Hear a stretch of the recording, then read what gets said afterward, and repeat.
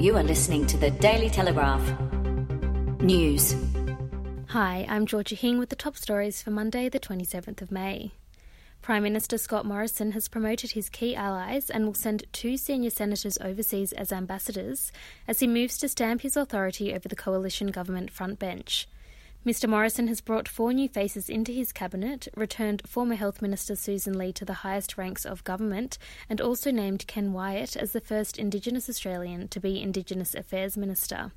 Mr Morrison has once again combined the responsibilities for energy and emissions levels less than a year after separating them to appease Conservative factions. Queenslander Stuart Robert, a close friend of Mr Morrison, jumps into cabinet by taking charge of government services, which includes Centrelink and overhauling the troublesome implementation of the National Disability Insurance Scheme. It has been a day, decades in the making, and one many were convinced would never come, but the $7.3 billion Sydney Metro Northwest and its 13 new stations, stretching from Rouse Hill to Chatswood, yesterday opened to the public for the first time. Thousands of excited commuters gathered at each of the new stops from as early as 6 a.m. to be among the first to experience the city's newest large-scale infrastructure project. By the time the Opal gates were thrown open to the public, the Sydney Metro Northwest system had already undergone 400,000 kilometres of testing along the 36-kilometre route.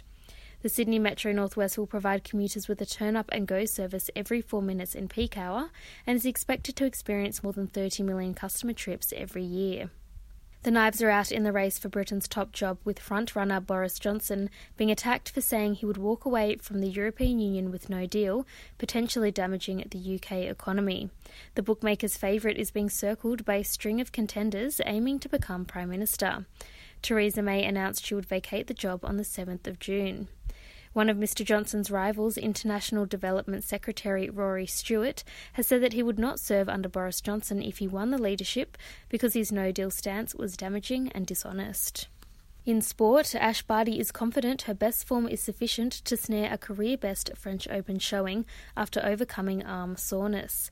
The world number 8 starts her Roland Garros quest against American Jess Pegula before tackling a tricky quarter of the draw. Optimistic she can build on a phenomenal 24-5 start to the season, Barty is seeded to clash with 23-time Grand Slam champion Serena Williams in the 4th round and world number 1 Naomi Osaka in the quarters. Barty is bidding to become Australia's first women's singles winner in Paris since Margaret Court in 1973, 2 years after Barty's idol Yvonne Goolagong triumphed here. And now to the weather. Partly cloudy for Sydney with a slight chance of a shower and a top of 19 degrees. Also partly cloudy for Canberra, a very high chance of showers and 10 degrees. And a sunny morning for Newcastle with a slight chance of a shower in the afternoon and a high of 20. And that's all for now. If you're after more news, head to dailytelegraph.com.au or subscribe to this podcast.